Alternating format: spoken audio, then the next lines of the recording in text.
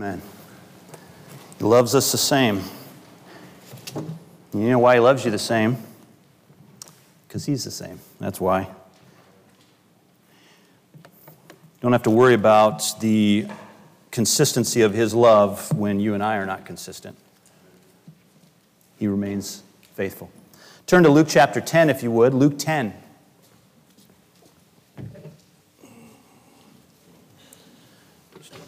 Forgive me as I set up here. We're multiple things happening on the platform this morning. All good things. Luke chapter 10. We're continuing in our series, No Ordinary Man. If you're just joining with us today and you're not usually here, I know we have a lot of family in this weekend because of the fundraiser and also for the baptisms today, and we're so grateful you're here with us. We are doing our best to go through the Gospels chronologically, and that is a challenge sometime. More and more, the more I study the Gospels, the more I realize the challenge of that, and that it's difficult sometimes to tell exactly when these happened. When you hear messages here and there on a passage, you don't realize how all four Gospels, actually very seldom all four, but at least three normally, deal with things and put them in a little bit of a different light. And sometimes it's hard to tell when this happened exactly. But I think we're getting pretty close. We're getting them all in the general time frame, and that's the way this one is today. We're in the general time frame of when this happened, and so we'll kind of continue in that way. If you think this happened a little bit different time, hey, that's great. Take that up with the Lord one day in heaven. But the truth remains the same, okay? And we're in Luke chapter 10. Luke chapter 10, I went back and forth with titles this morning as I learn how to be a better preacher of the gospel. This is what I came up with. How to succeed in witnessing. Could be a little bit of a controversial topic on whose idea of success we're talking about. But this morning, we're going to look at the Lord's idea of success. Churches I grew up in, maybe some the same that you grew up in, it's not uncommon to have programs or methods that people use to lead somebody to the Lord. I know in church I grew up with, I was very familiar with the Romans Road, which is basically mostly, not entirely, but mostly verses from the book of Romans written to one single church. And we get almost our entire plan of salvation from what was written to one church. Not a bad thing necessarily. Interesting that it was just written to one people group. Or there's another one out there that kind of started, I think, when I was a kid, Evangelism Explosion, a very organized plan for leading someone to the Lord and all that goes into that. And they've just created an entire training program out of that. There's training for conversational evangelism, how to start with conversations and how to lead in with the gospel. Or maybe you grew up when you were a kid and you heard this all the time. Maybe you still do the ABCs of salvation: admit, believe, and confess. We come up with these methods, and they're not necessarily bad. I'm not saying they're bad this morning. But I think we must recognize that that's what they are. They're methods. And just like what we did here 50 years ago at Eastside Baptist Church doesn't mean, in some respects, that we have to do that here in 2025 because methods change, because cultures change, people changes. Truth doesn't change. We're not going to change that. But the way we get the truth out there can change. So nothing wrong with methods. But it's interesting as you study these methods, as far as I know of, none of these methods I just named, and maybe you can find some yourself, but they're not really taken out of one passage of Scripture. They're kind of cherry-picked from the whole Bible narrative, and that's kind of how they got put together. Different excerpts from different places, written to different peoples at different times, put into a plan for you and I to gain instruction. This morning, this is what I love about this. In Luke chapter 10, we find in one passage some rich instruction from our Lord to a group of disciples on the subject of evangelism. We're going to read it today, keeping in mind, I want you to be clear about this, Success in soul winning or in witnessing is not in a plan or a method. You just don't find that in the Scriptures. Success in soul winning and witnessing is in a passionate, Spirit-filled, consistent effort of obedience on our part so that God can do what only He does. See, witnessing and soul winning, that's not up to us. Our part is the obedience and the labor. And Jesus here in this passage really lays this out for His disciples very, very clearly. And let's read it together in Luke chapter 10, starting in verse 1. After these things, the Lord appointed other 70 also, and sent them 2 and 2 before His face into every city and place, whither He Himself would come. Therefore said He unto them, the harvest truly is great, but the laborers are few. Pray ye therefore the Lord of the harvest, that He would send forth laborers into His harvest. Go your ways, behold, I send you forth as lambs among wolves. Carry neither purse, nor scrip, nor shoes.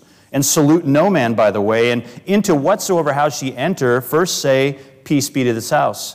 And if the Son of Peace be there, your peace shall rest upon it. If not, it shall turn to you again. And in the same house remain, eating and drinking such things as they give, for the laborer is worthy of his hire. Go not from house to house, and into whatsoever city ye enter, and they receive you, eat such things as are set before you. And heal the sick that are therein, and say unto them, the kingdom of God is come near unto you. But into whatsoever city ye enter, and they receive you not, go your ways out into the streets of the same, and say, even the very dust of your city, which cleaveth on us, we do wipe off against you. Notwithstanding, be sure of this, that the kingdom of God is come nigh, or near unto you. But I say unto you that it should be more tolerable in that day, the day of judgment, for Sodom than for that city.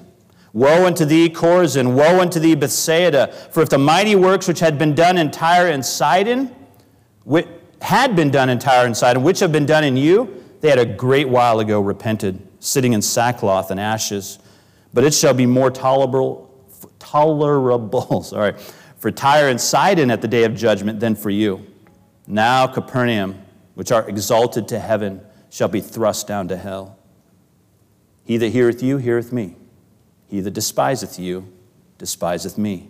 And he that despiseth me, despiseth him that sent me. Would you go with me in prayer and ask the Lord to help us this morning? Father, we truly cannot understand the implications of this passage without your help this morning. Lord, not just because there's some highly cultural things happening here, Father, but the very truth that you have can only be understood through spiritual eyes. Would you give us spiritual eyes today? Lord, if there's somebody in this auditorium that has never been brought back to life, Lord, they're still dead in their sins this morning. They may not know who you are. Maybe they do know who you are, but they've never bowed their heart to the Lord Jesus Christ. Turn from their sins and ask you to forgive and save them. Father, may today be the day of salvation for them. Lord, for the rest of us, would you energize our passion? Would you ignite our hearts with a fervency to have you on our lips everywhere we go? Lord, that this might not be just part of our lives, but you might be our life. Lord, we need you to show this to us, Father. We cannot muster this up on our own. In your name I ask, amen.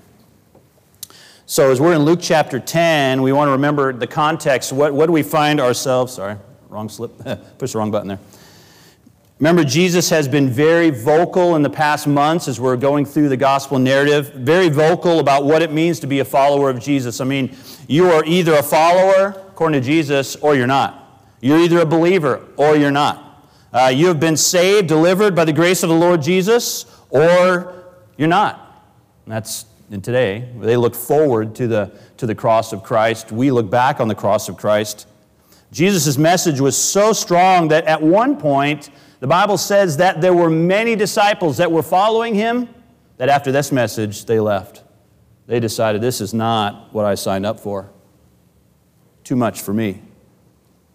Now, where we're at today, it hasn't been too long since Jesus confronted 3 different people on the road. You remember that? And they said, we'll follow you, He went through those three scenarios, which after Jesus confronted each of their life situations, they didn't follow. Jesus brought the cost to their attention, and they were not interested. Then Jesus points out to those, the last couple weeks, those who are not in his sheepfold. They do not know him. They don't hear his voice. They don't follow him. They did not enter the fold through him. They came in some other way. Today, he takes another step. As he's gathering believers, we don't know exactly how large this group is, but as he's gathering believers that will preach the message of the kingdom of God, we know he's already called, he's already appointed 12 apostles. Apostle means sent ones. And he's already engaged in that initial processes of sending them out on the first leg of that journey. And now they've come back and they're still training, and he's getting ready to send them out again. But where we're at today, he has taken and appointed, the Bible says, another 70. So he's taken 70 from this pool of followers, however big it is, and he has appointed, he has decided that they will go out into the surrounding areas and witness for him. Prepare the way for Jesus. And as we're looking at this, it's very obvious to me that this is a great time for us to understand that it's not just evangelism, witnessing for the Lord Jesus is not just the responsibility of the 12. It's not just the responsibility of those that we would say are in leadership, the preachers and the pastors, those called into what we would say full-time ministry. And that's, by the way, that's our term, that's not the Lord's. All of us are to be ministers. But we've kind of created that in America because we're affluent and we can afford to pay pastors, and some of them get paid very well. So we've kind of dichotomized that whole thing. But here we see that Jesus calls another 70, just regular followers. They're not apostles. They're not going to be necessarily the ones who are going to lead the early church in that sense. We don't hear their names anyways, but he sends them out. Jesus patterns for us the work of ministering. It's not just for a few elites, but it's for every believer, every follower of Jesus.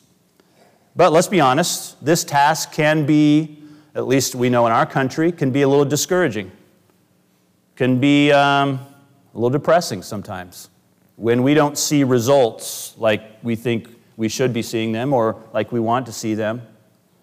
And I think seeing results, physical results of that, having people actually getting saved, people's lives changing in front of us, I think all of us would love to see that, right? If you're a believer, you would love to see that, absolutely. So that's perfectly natural.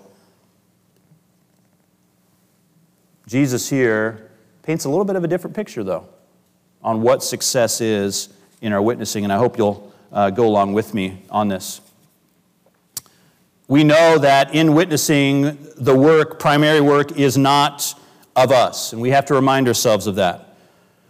We have to remind ourselves that God gives an allowance to every human being to not just choose him, but also to reject him. And what a horrible privilege he gives to each and every one of us, that we could reject our Creator. We could reject the sinless Savior. But he gives us that choice. We need to understand that and remind ourselves of that. The people that we go and witness to, they have that same choice to reject Jesus as we had to accept him, to receive him. At the same time, we need to understand that salvation is not the work of us. Salvation is the work of God. And so as passionate as we can become, and we should be passionate about this, ultimately there is no method, there is no magic set of words or road or plan that we can follow through that is going to gain more traction than others. God just tells us to go out and to share his word. To share his word. He doesn't give us certain verses. If you say these verses in this order, it's going to result in somebody getting saved. If you magnify a certain aspect of the gospel, it's going to end up guilting somebody into salvation. That may happen, but there is no guarantees whatsoever on that in the scriptures that I've found. Salvation is the work of God. Witnessing is the work of obedience on our part. We see the salvation and work of God. God says that God must open their eyes to their need. Look here in 2 Corinthians 4, Paul refers to this. For God, who commanded the light to shine out of darkness, hath shined in our hearts, to give the light of the knowledge of the glory of God in the face of Jesus Christ. God commanded the light to shine out of darkness. The verses previous to this talks about the fact that the lost world is blinded by the god of this world, so they cannot see the gospel. It's hidden to them. God must open their eyes to their need. You cannot be found if you don't think you're lost. God must draw us to himself. In John 6:44, Jesus says, no man can come to me except the Father which hath sent me draw him, and I'll raise him up the last day. He says in Romans chapter 3, verse 11, there is none that understandeth, there is none that seeketh after God. You say, well, I do. We seek God because he sought us. It is not our initial movement on any of this stuff. God does the work of salvation. We do the work of obeying the gospel, responding to God. These are the biblical mandates that we see. And we see that sinful humanity must call on him for themselves. We can't do this for them. We cannot even convince them to do this. They have to relinquish this in their own hearts. In Romans 10:13, for whosoever shall call upon the name of the Lord shall be saved. And how then shall they call on him in whom they have not believed? How shall they believe in him of whom they have not heard? And how shall they hear without a preacher? The word preacher is a proclaimer, a herald. So in our text today, as Jesus prepares another 70 to go and represent him, he gives them a pattern. We see it richly throughout the text. First thing he tells them is go. Go. He tells us 4 or 5 different times he tells them this. First one is go and obey. If we look in verse number 1, what does Jesus say? After these things, so after what has just happened, the Lord appointed other 70 also, and sent them 2 and 2 before his face into every city and place whither he himself would come. So Jesus had, of course, in the past trained 12 men to lead. We know them, even though one of them was a devil. He trained 12 men to lead. But now we see another group that Jesus has discipled. Jesus is also training. It's not just the elite, not just the 12 apostles, but he is bringing multitudes of disciples, as many as will follow him, up behind him. And now he is giving them a task. Oh, to be the one that Jesus would choose for a task like this. We don't have necessarily any reason to believe that there were only 70 followers here. It doesn't say that. He chose out of this group 70. I don't know what caused him to choose these 70. But I could tell you this, and it's not because I'm a pastor, that I would like to be one of the ones that God would choose to give me a message, such an important message to carry to others. Would you not want to be one of the ones that God would choose? Would you not feel a little left out if you were not part of that 70? As in, why not me? But can we not, as human beings, get so used to our affluent lives in America that we're okay with just letting everybody else go off and do it? We've grown accustomed. Maybe at the beginning it impacted you a little bit, but hey, we got a pretty good life going on here. I mean, you got job security, got a good family, got a nice car. I mean, you got fun things to do on the weekend. I mean, I'll put in my church time, of course, but I'm okay with letting other people do it. I'm okay with letting other people go out and witness and be all on fire and everything. Jesus said, go and obey. We see here in the first that God is the chooser and God is the sender. He chooses who? And he chooses to send. This is what he did. He chose them not to sit and listen. They had done plenty of that, obviously, up to this point. But now he chooses and he sends them. And can you say we don't see any kind of training programs, specific Jesus Bible College courses or anything they took to train them or prepare them for this? We just see that they were followers of Jesus Christ. And can I say, if you know how you got saved, you know enough to talk to somebody else about salvation. You know that. You say, what if I miss a couple things? What if you do? Again, we've gotten so used to these programs that we feel like we have to have these programs. That's not the case. Jesus never says that. Never one time have I seen in the Bible where God says, involve yourself in a soul winning education program so that you can be a soul winner. Or anything even like that. I mean, obviously that would be goofy if he said that exact thing back then, but he doesn't even allude to that as far as I can tell. God is a chooser, and he sends. We see this, of course, specifically with the 12 apostles in Matthew 28. And Jesus came and spake unto them, saying, all power is given unto me. Of course, it's his authority. In heaven and in earth, go ye therefore, and teach all nations. Now, I'm pretty sure Jesus did not intend that those 12 men could actually go and teach all the nations of the world by themselves. I mean, right, we don't really think that. This was to be started here and passed down to every believer. So here we are 2,000 years later, and of course all the nations have been reached by now, but probably not. Do we understand the call that we all have? The building of the kingdom of God. It's our call too. It's ours. You cannot find, you may be looking for a spot that says specifically your name, you need to go and share, but I can guarantee this, you can't find a spot where it says you're not to. I can't find that spot either. That's something we just kind of allow to come into our comfortable minds. God's the chooser, God's the sender. God also sends them specifically 2 by 2. That's interesting to me. God sends them 2 by 2. What do you say there in, here we are, verse number 1. He appointed 70 also, and we're not going to go into 70 and why that may be, because honestly he doesn't tell us why, but 70 is a biblical number, and it's used in several ways in the Scriptures. Feel free to do that study and share it this Wednesday in your fellowship group. But he sends them 2 by 2, so 35 pairs. Now, if you look at a map in where Jesus was here, if you sent 35 pairs of people, whether it says to every city, so we don't know if it was 1 pair to each city or if there was multiple pairs going to a city, but even if you split them in half and it was only 17 cities, they covered a ton of ground. Jesus wanted this message to get out. And it wasn't just to one place. He wanted it everywhere. Everywhere at that time that was humanly possible. Remember, there was no cars, no airplanes, no helicopters. This was all on foot or on animal that they would do this. He sent them out. And the choice was go and obey. What am I going to do? Am I going to do what Jesus is telling me to do? Am I going to obey? He sends them out 2 by 2. Interesting. Why? Have you ever asked yourself why 2 by 2 is the pattern in the Bible? Well, in biblical times, 2 by 2 gave validity to the message. This is way back in the Old Testament law.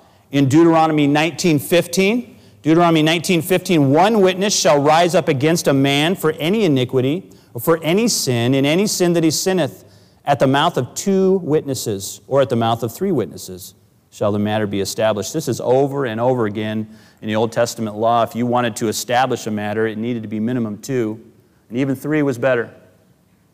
Minimum. 2 gives validation to the message, and this carried all throughout Jewish culture, and it really is a principle. 2 of us talking and agreeing on the same thing is much more impactful than just one of us, right? Jesus never tells us we don't go out by ourselves, but he sets the pattern as 2. Yeah, there's maybe another reason. A little more practical in Ecclesiastes chapter 4, written here, penned by the preacher, Solomon. 2 are better than 1 because they have a good reward for their labor. For if they fall, the one will lift up his fellow. But woe to him that is alone when he falleth, for he hath not another to help him up. Verse 12, and if 1 prevail against him, 2 shall withstand him, and a 3-fold cord is not quickly broken. We don't have to go too deep in that. He says 2 are much better than 1, and 3 is even better, because you're going to work together. It's highly likely, he's saying right here, that 1 at some point is going to fall. 1 is going to get discouraged. 1's not going to know what to say. 1 is going to not be living for the Lord like he should. And there's going to be another person, or maybe 2 other people right there to lift that person back up. Notice the understanding is that 1 will fall. And the understanding is if that 1 is by himself,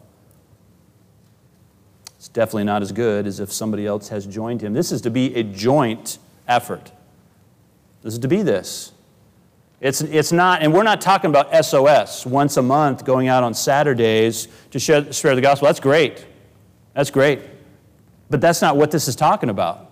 This is talking about a collaborative effort within the body of Christ, within their local assembly, but here, our local assembly, to go out and share the message of Jesus Christ, to do it together, to be so involved as a church in doing this that there are multiple people that we can do it with.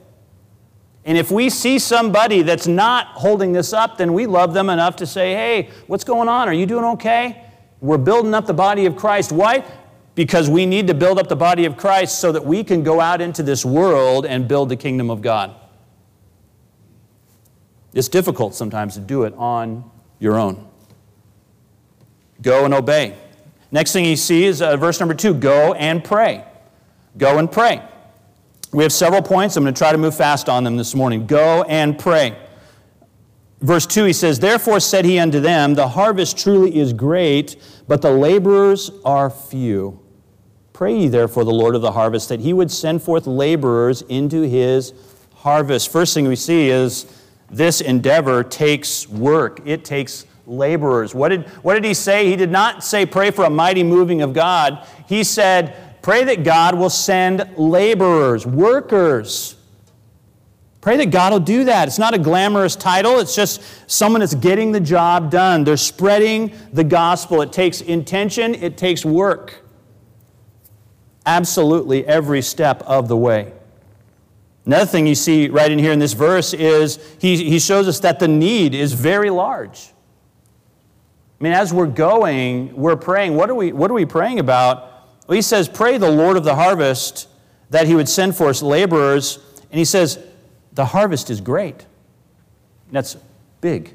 There's a big harvest. He gives an illustration here that would be very familiar to them back in those days. The idea of a large expanse of farmland ready to be harvested.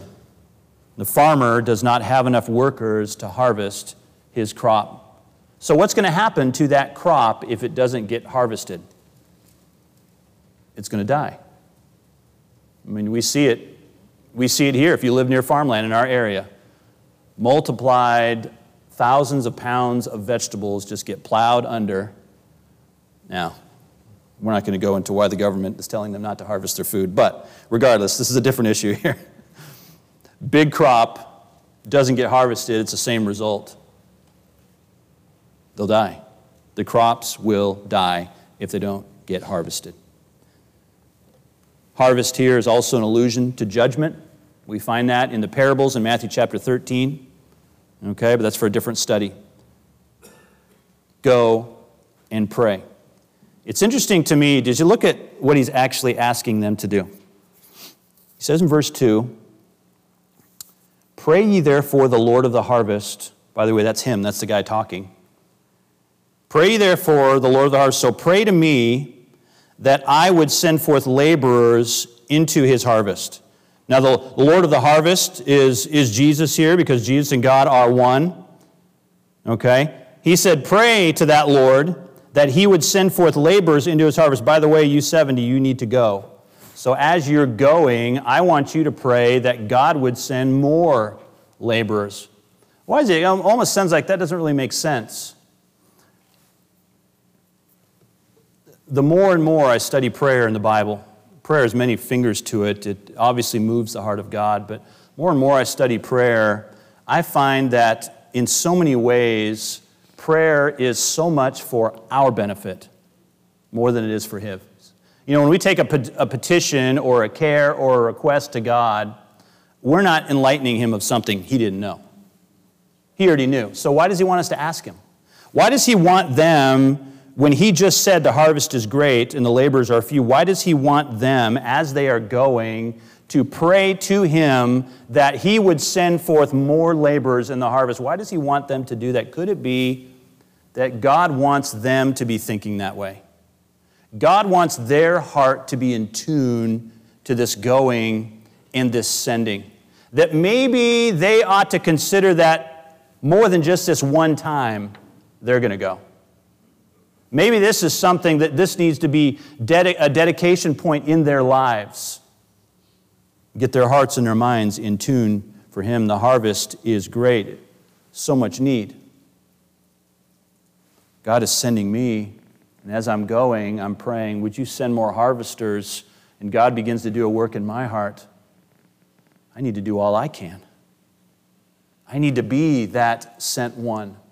I need to be the one that will go and to share. Thirdly, he says, go, filled with faith and focus.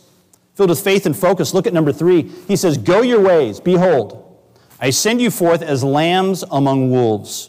Carry neither purse, nor scrip, nor shoes, and salute no man by the way. Now, I will confess, as we are going through this, you're going to see some highly Jewish things in here.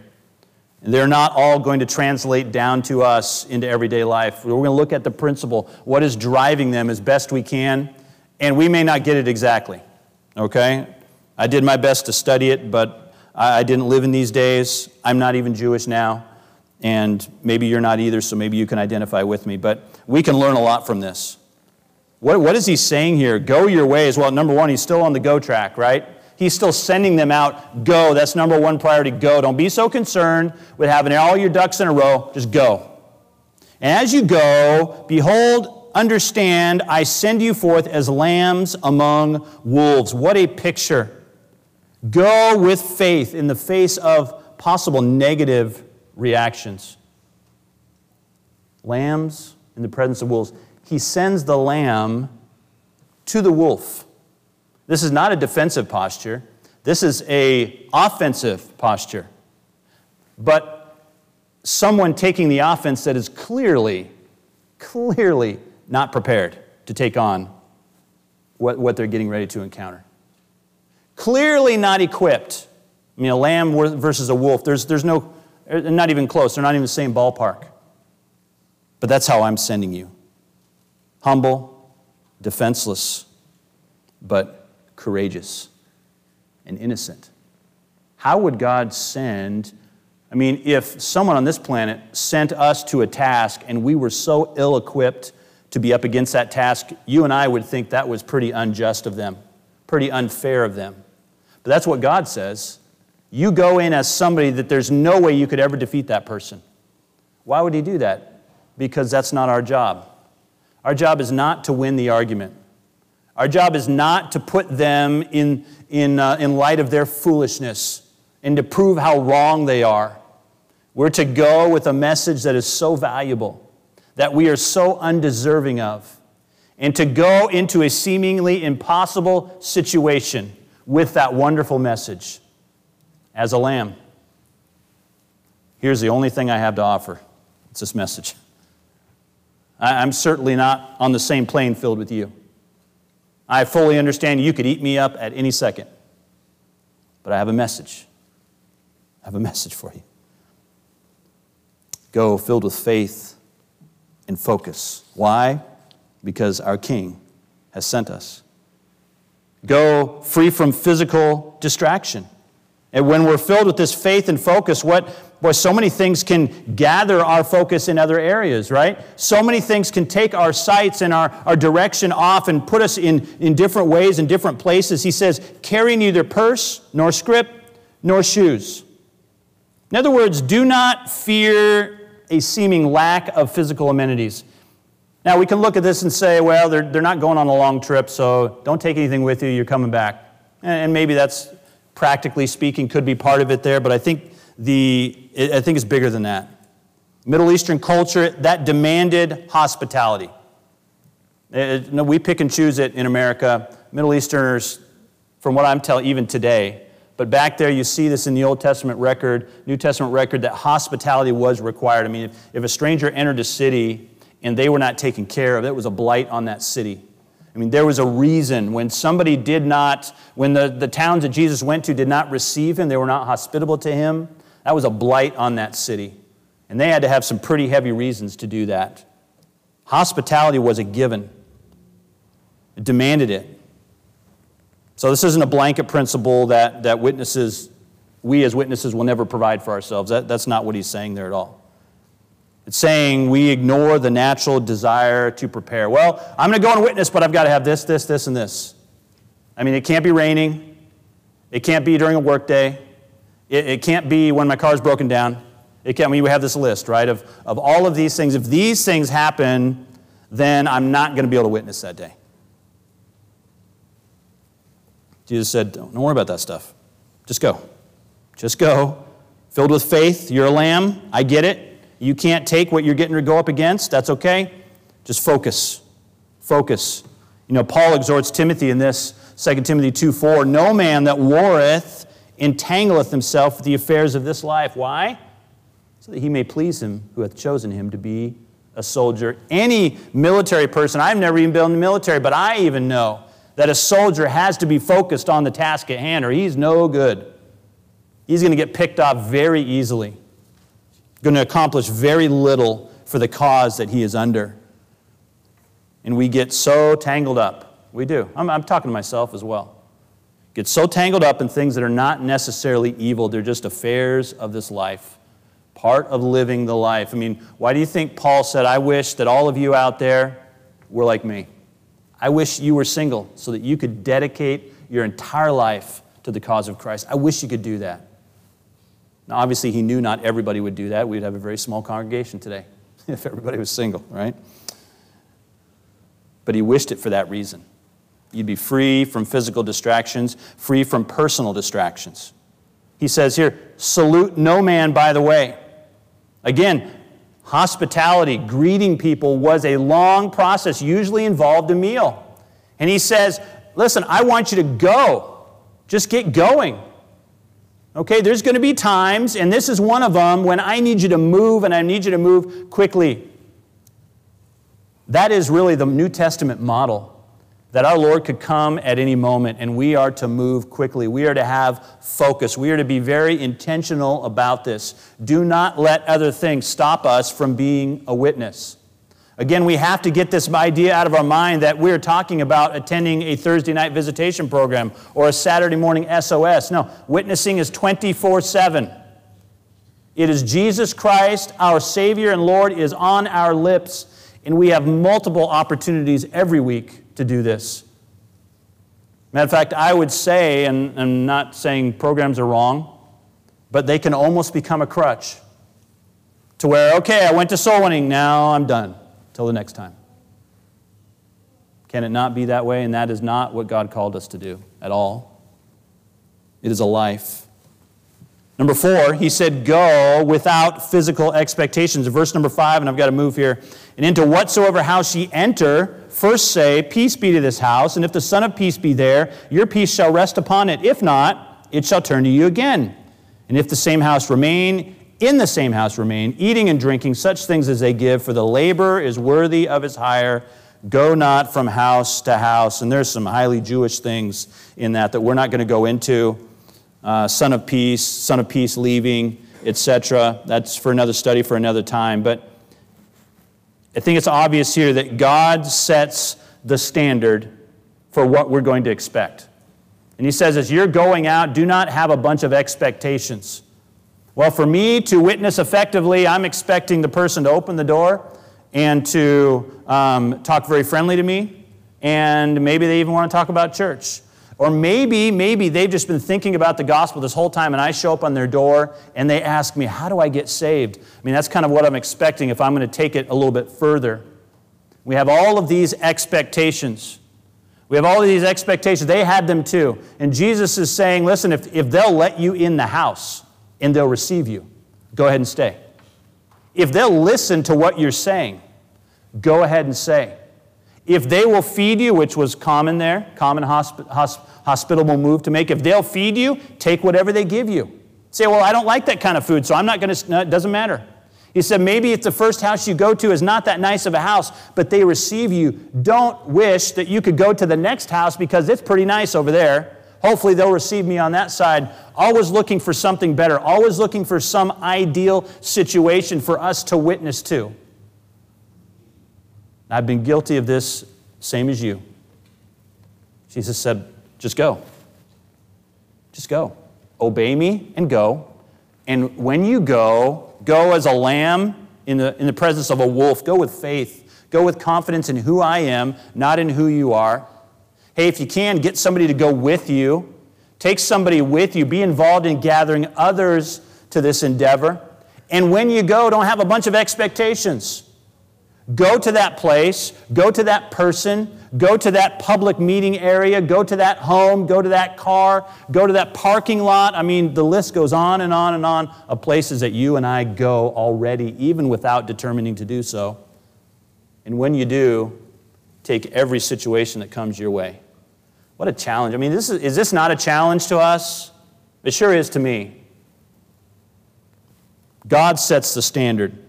God brings my path in line with somebody else's. I should have no reservations that that's not the path I would have taken. I should have no reservations that that's not the person I would have witnessed to. I should have no reservations as I just don't feel like it today. I'm having a rough one, Lord. So what will the Lord do? Well, we know His purposes are not going to be changed. So if you're not going to be used, if I'm not going to be used, what's He going to do? He's going to use somebody else. Is that what you want? You want to sit by and let the 70 go on? Not me. And I hope you'll join me with that. This is kind of a side note here. He tells them to accept compensation when it's offered. You know, the laborer is worthy of his hire is a gospel principle that's really only in line with those who are ministering the gospel. That's the only time it's ever used in the Scriptures. That's not what it means, but that's the only time it's used. He says, if I'm sending you out without anything, so you can trust that I'm going to take care of your needs, and when they do accept it, have no expectations. Don't be all proud. No, you're good. No, I've got things going. No. He says, this is the way I have it. I have for you to take something precious to them, and I have for others to meet your needs. This is how I'm working things. Be humble enough as a lamb in the presence of wolves to accept the help of a wolf, to accept the help of whoever I send your way, and accept it as what it is. Not charity, it's God-given help that you and I need. Why? Because it's not about us. It's about Him. God, what do you want me to do? How can I get this message out? Number 5, go and be personal. We're almost done here. Go and be personal. I mean, 2 more points, as in go, almost done. Verse number 8, and into whatsoever city ye enter, and they receive you, eat such things as are set before you, and heal the sick that are therein. Say unto them, the kingdom of God is come nigh or near unto you. Notice the priority list here. I think this is worth noting. Notice the priority list that is set out here by the Lord. Number 1, personal time.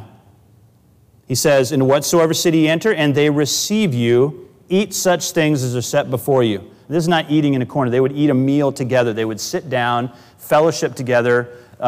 It wasn't like stopping at Chick-fil-A, getting something in their cars and heading off somewhere else. This was a meal in somebody's home. They're spending personal time with that person. Number 2, they're meeting the personal needs of that person that you're aware of. He says, if you see sick people, heal them. Now, this was specifically a power and a privilege given for this time period. Okay, we believe that has ended now, biblically speaking. But he says, meet those needs. Here's a larger principle here. And he says, thirdly, share the message. So we can't ignore either side of that. It's not what you and I, if you're a certain personality, and this is my personality, if you're a certain personality, you want to go, you want to just lay it all out there, share the message, just drop the bomb, and walk away. I did my duty. I'm good. No, he said so much more than that. He said, I want you to go in there, and I want you to be hospitable. I want you to spend time with them. If you see some needs, try and meet those needs. These people had the power to heal. You don't, but they did. Meet some needs. Bring some healing to that situation. And by the way, he says, don't forget to tell them the message that you brought. Do not forget that. If you see that, that's the pattern of our Lord everywhere He went in the Gospels. The time with them, the hard work that is involved in meeting their needs first, but not only. Lastly, we leave the results in God's hands. Jesus gave instructions here for when His witnesses would encounter someone or even a whole city that rejected them. He does not leave that out. He says, In verse 10, but into whatsoever city ye enter, and they receive you not. What does he say? Just stay evangelizing them until they finally give in. He says, go your way. Go your ways out into the streets of the same and say. And he begins to go through some highly cultural things of shaking the dust off of your feet. But here's the message. You go to a place, you spend the time, you try to meet the needs as best you can, you share the message of the gospel, and they don't receive it. You've done what God asked you to do. God says, at this time, now your next step is to go. How long that happens between the first step and the second step of going, I don't know. I think sometimes we try to figure this out a little bit too much. Even though we would never say this, we allow the work to be something we can kind of be cunning and really tricky about, and to make this happen and to make this work. God is the one that has to be working behind the scenes. He has to be. It cannot be the fluency of our words. It cannot be the trickiness of our presentation. It cannot be the high-powered nature of our personalities. It has to be God working. And that work happens all the time, not just in a weekly or a monthly program, not just in one kind of one time segment of your life. It has to be working all the time. And that's what God is doing. That's what God is doing. Maybe this has been like I've been in the past. I've been guilty of, I want to be the 70, but I want to be the 70 when I want to be the 70. Like, give me some time off, right? Let me just pick a few time slots when I can be part of the 70. When I can be that witness I know I need to be and I want to be, but I don't want to be it all the time. I mean, maybe that's just me. He says, your responsibility is complete, even if they won't listen. He says, go out into the street, say, even the very dust of your city, which cleaveth on us, we do wipe off against you. Notwithstanding, be sure of this, that the kingdom of God has come nigh unto you. Oh, do not lose sight that he says, even if you are up front with them and you say, if you will not receive this message, we're shaking the dust off. I don't know exactly what that means. It's some sort of symbol. We see it in Acts chapter 13 on the screen behind me. The Jews stirred up devout and honorable women, the chief men of the city, and raised persecution against Paul and Barnabas, expelled them out of their coast. What did they do? But Paul and Barnabas shook off the dust of their feet against them and came into Iconium. They went somewhere else. We see Paul here shaking his clothing in Acts chapter 18. Okay, in verse 6, they're right in the middle. And when they opposed themselves and blasphemed, he, Paul, shook his raiment and said unto them, your blood be upon your own heads. I am clean. From henceforth I will go unto the Gentiles. He left. He didn't stay and had a big argument with them. There's obviously a place for convincing and persuading, but Jesus very clearly lays out to them, if they will not receive you, if they will not listen to your message, you do not have to stay there. I have plenty of work for you to do. I have plenty of people for you to talk to. Plenty that will. Plenty that I have chosen. I'm going to send them to you. You and I don't know who they are, but he does. Leave the results in God's hands. And God here takes full responsibility as we close this morning. Verse 12, but I say unto you that it shall be more tolerable in that day for Sodom than for that city. And he goes on to talk about Chorazin and Bethsaida and Capernaum, how all of these cities had been done great and mighty works, and they had not repented. He says, if these other, Tyre and Sidon, if Sodom had had the works done in them that I've done in you, they would have repented long ago. What a privilege we have had. He says in verse 16, he that heareth you heareth me, he that despiseth you despiseth me, and he that despiseth me despiseth him that sent me. Jesus takes full responsibility for the rejection. He says, they're not rejecting you, they're rejecting me. Your job is not to be the friendliest one on the block. Your job is not to be the popular one or to make Christianity cool and relevant. Your job is to send out the message, to carry that message yourself. To be part of that 70, to be part of my followers. And to go, and if people will listen, great. If they won't, that's okay. You can move on to the next one. I take that on myself. They're not rejecting you, they're rejecting me. Go. The go command never, ever stops for you and I. Would you go to the Lord in prayer with me this morning, every head bowed and every eye closed? Are you obedient in going? We must not forget that success comes not in programs or slick methods. Success comes in effort. Comes in spirit-filled, passionate, consistent effort of you and I going out and laboring for the Lord. Being faithful as a witness of His. Are we going? Are we obedient? Are we praying as we go? Are we focused? Are we filled with faith? Are we pretty much already thinking that they're going to turn us down when we get there? Is the reception, do we have expectations? We have expectations on the type of person that we'll witness to, the type of place we'll go to. Are we personally investing ourselves, inserting ourselves in the lives of this lost world? You say, well, they might reject me. Jesus said, that's okay. They're not rejecting you, they're rejecting me. They'll be judged for it. That's not our job to determine who will reject and who will not. It's our job to take the message, to spend time with those people, to minister to them. And by the way, don't forget the message. The results are God's. The obedience is ours. Would you go to the Lord in prayer? And this morning, as Christians are praying, if you have never been saved this morning, if you've never bowed your heart and mind to the Lord Jesus Christ, as soon as we stand, I'm going to invite you to dismiss yourself from your aisle and head right to the back. We have altar workers back there who would love to show you from the Scriptures how you can know this Lord we're talking about. You came here today for a reason. You might not have even known what the reason was. Maybe the next step for you is to step out and get some of those questions answered. We'd love to help you with that. Let's all stand together, if you would, every head bowed and every eye closed. As we begin this invitation time, Pastor Bill's going to come and lead our invitation. I invite you, now, don't wait. If you need to be saved, head right out of your aisle and head right to the back. Christians are praying.